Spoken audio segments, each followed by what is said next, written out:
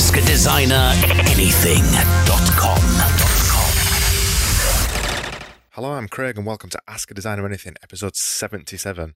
Today, I'm talking about something a little bit different that might not appeal to some of you because I'm talking about Adobe Experience Design CC.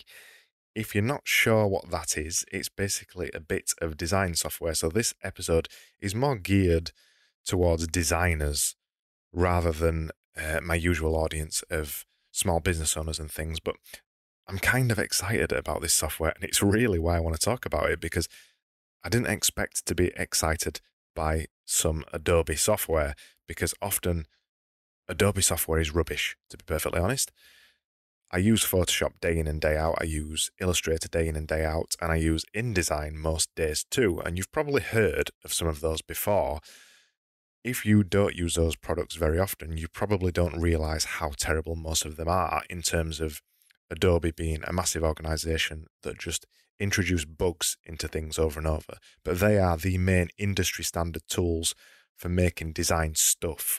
So making websites, designing logos, graphic design, anything you can think of is usually made in Adobe products. So Adobe have recently, I say recently, it's been out around a year now, and it's still in beta, but they've launched something called Adobe Experience Design, which is meant for a new way of designing websites.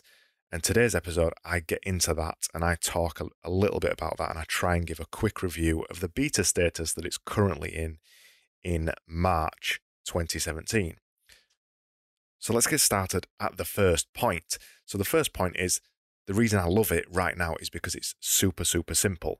Adobe Photoshop has got such a wide range of uses, it really has. It was originally designed as a photo editing package, so it's a little bit weird to use Photoshop to design websites because it was never really originally intended to do that, but that's what everybody uses Photoshop for, because it's one of the only tools really that's really easy to use. Well, no.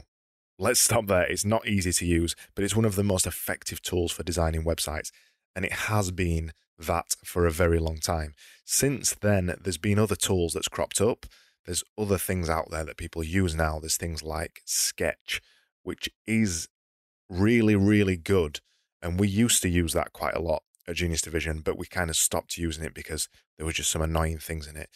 And one of the things to say about Adobe Experience Design is basically it is one big fat rip-off of Sketch. That is what Adobe are doing here. They knew that they needed to release a new product that was more geared towards website designers, because that is what a lot of people use Photoshop for, and they knew they needed to release a new product that wasn't Photoshop. And they dabbled around with this with the design view mode in Photoshop, which basically made Photoshop much simpler and more designed for people to use to make websites. So they've taken all that experience, and I'm trying to say this as quick as possible not to bore you on this subject if you're not interested in it in the slightest. So they took that experience from that and then put it into Adobe Experience Design. And they've tried to take everything they learned from there, put it into a new app, and basically copy all the best bits of Sketch.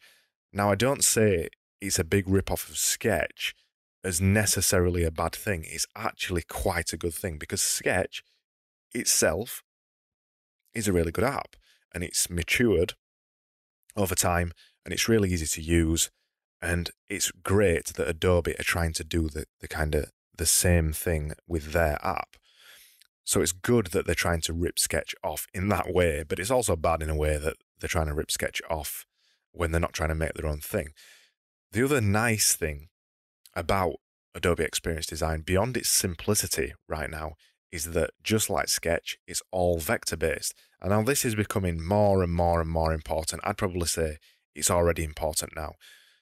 Because websites are mainly responsive these days, so when I say responsive, I mean websites that expand and contract to any browser window and any size, because people make websites that have got to work across such a wide variety of sizes and devices and apps and everything. So if you think now, if you're making a modern website, that website needs to work on mobile. It needs to work on iPads. It needs to work on laptops. It needs to work potentially on massive TV screens. It needs to work on tiny screens.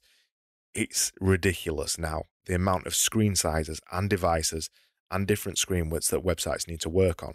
Because of that, everything needs to be vector, which basically means that things can expand and contract to any size. It makes things much easier to work on when it's like that than anything else. So Adobe Experience Design is all vector, just like Sketch again. It's very stripped back of fluff, which is really good because Photoshop is not stripped back of fluff at all. That is one of Photoshop's greatest assets, but also one of Photoshop's greatest weaknesses. And I can see what they've tried to do here. They've taken a lot of that stuff from Photoshop, simplified it down, and put it into Experience Design, much like Sketch. The final thing that's really good about Adobe Experience Design is the mobile device preview. It's a really good app. It's around on iOS and it's around on Android, which is really refreshing to see because Sketch has still only got an Android, not an Android app. Sketch has still only got an iOS app, which I think is a little bit elitist these days. And I think it's really important that you cater for Android as well as iOS. So it does have an app for both iOS and Android, which is great. And the actual device preview is really, really good and really reliable. And that's one of the main features I've been really liking. And one of the other features that I'm really liking is the animation feature and the simplicity of using it to prototype things. It's really, really effective for that. Today, for example, I mocked up a website in it. I mocked up a mobile screen size in it. And then I also made a quick page of what it looks like when you click on the navigation button. And I did it within about 5 minutes. I was absolutely amazed how quick it was to make a working prototype that worked on my mobile phone that I could show people in the office and I could potentially show my clients. And I just made it so quickly. I was really, really impressed by the speed of that. Obviously, it's got some downsides, as all these things always do have. And some of the downsides mainly is that it's too basic right now. It's basic and it's simple, which is really good, but it's actually too basic. I mean, you can't even underline things right now in Adobe Experience Design, which is a bit ridiculous, really, to say it's meant to be a website design tool and it's meant to be a tool that you're using to design experiences. To not be able to underline things, which is one of the most basic features of websites since day dot, is a bit ridiculous, and it would be such an easy feature for them to add. Also, one of the weaker things of it right now is that you can't manipulate shapes correctly. You can't do too much with it. Basically, what I'm saying is it is really basic right now. I'm trying to use it on a website. I tried to use it for a professional project today, and it's not there. It's not there enough for it to be able to be used for a professional project just yet, which is a shame. It really is a shame, and I'm hoping that they start to advance it on a little bit and they take into account some of the feedback that people have been giving them.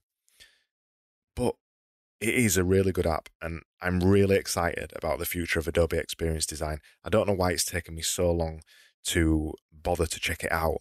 I think that's probably my cynicism about all this kind of stuff, that when these new apps come out that Adobe make, they've made a lot of new apps in the last couple of years to try and target this market. And Adobe Experience Design seems like the first serious time they've actually bothered to make it properly for people. And that's why it's really exciting. I hope that they're going to keep continuing to develop it, and I hope it turns into something really good, because it's already nearly there, I think. So that was episode 77, and you can find the show notes at askadesigneranything.com/EP77. If you've got anything that you want to ask me, I kind of forgot what I was going to say then. If you've got anything you want to ask me, I do this podcast every single day, and I'd be really interested if you've got a topic around design or marketing or business or mindset or any of those stuff. If you've got one of those topics that you want me to talk about, I'd be really interested if you could email it over to me. Go over to my website at askadesigneranything.com, find the page, ask a question. I've even made a page for you. Find that page and drop that question on there, and I'll answer it in a future episode. If you want even more marketing tips, I put out an email newsletter every Sunday, so it's in your inbox for Monday morning. I like to share a bit of an inspiring story in that email, and I usually just talk a little bit about some stuff that I've learned that week, some books that I'm reading, some links that I've found, if I've found anything useful. I think it's really worth checking out. It's not very long, and I always try and keep it short and sweet and just try to inspire you for the week ahead. I think it's worth checking out, and you should go check it out. And then finally, if you listen with iTunes and subscribe with iTunes, I'd really appreciate it if you could drop me a review. And thanks so much for listening, and I'll see you tomorrow on another episode of Ask a Designer Anything.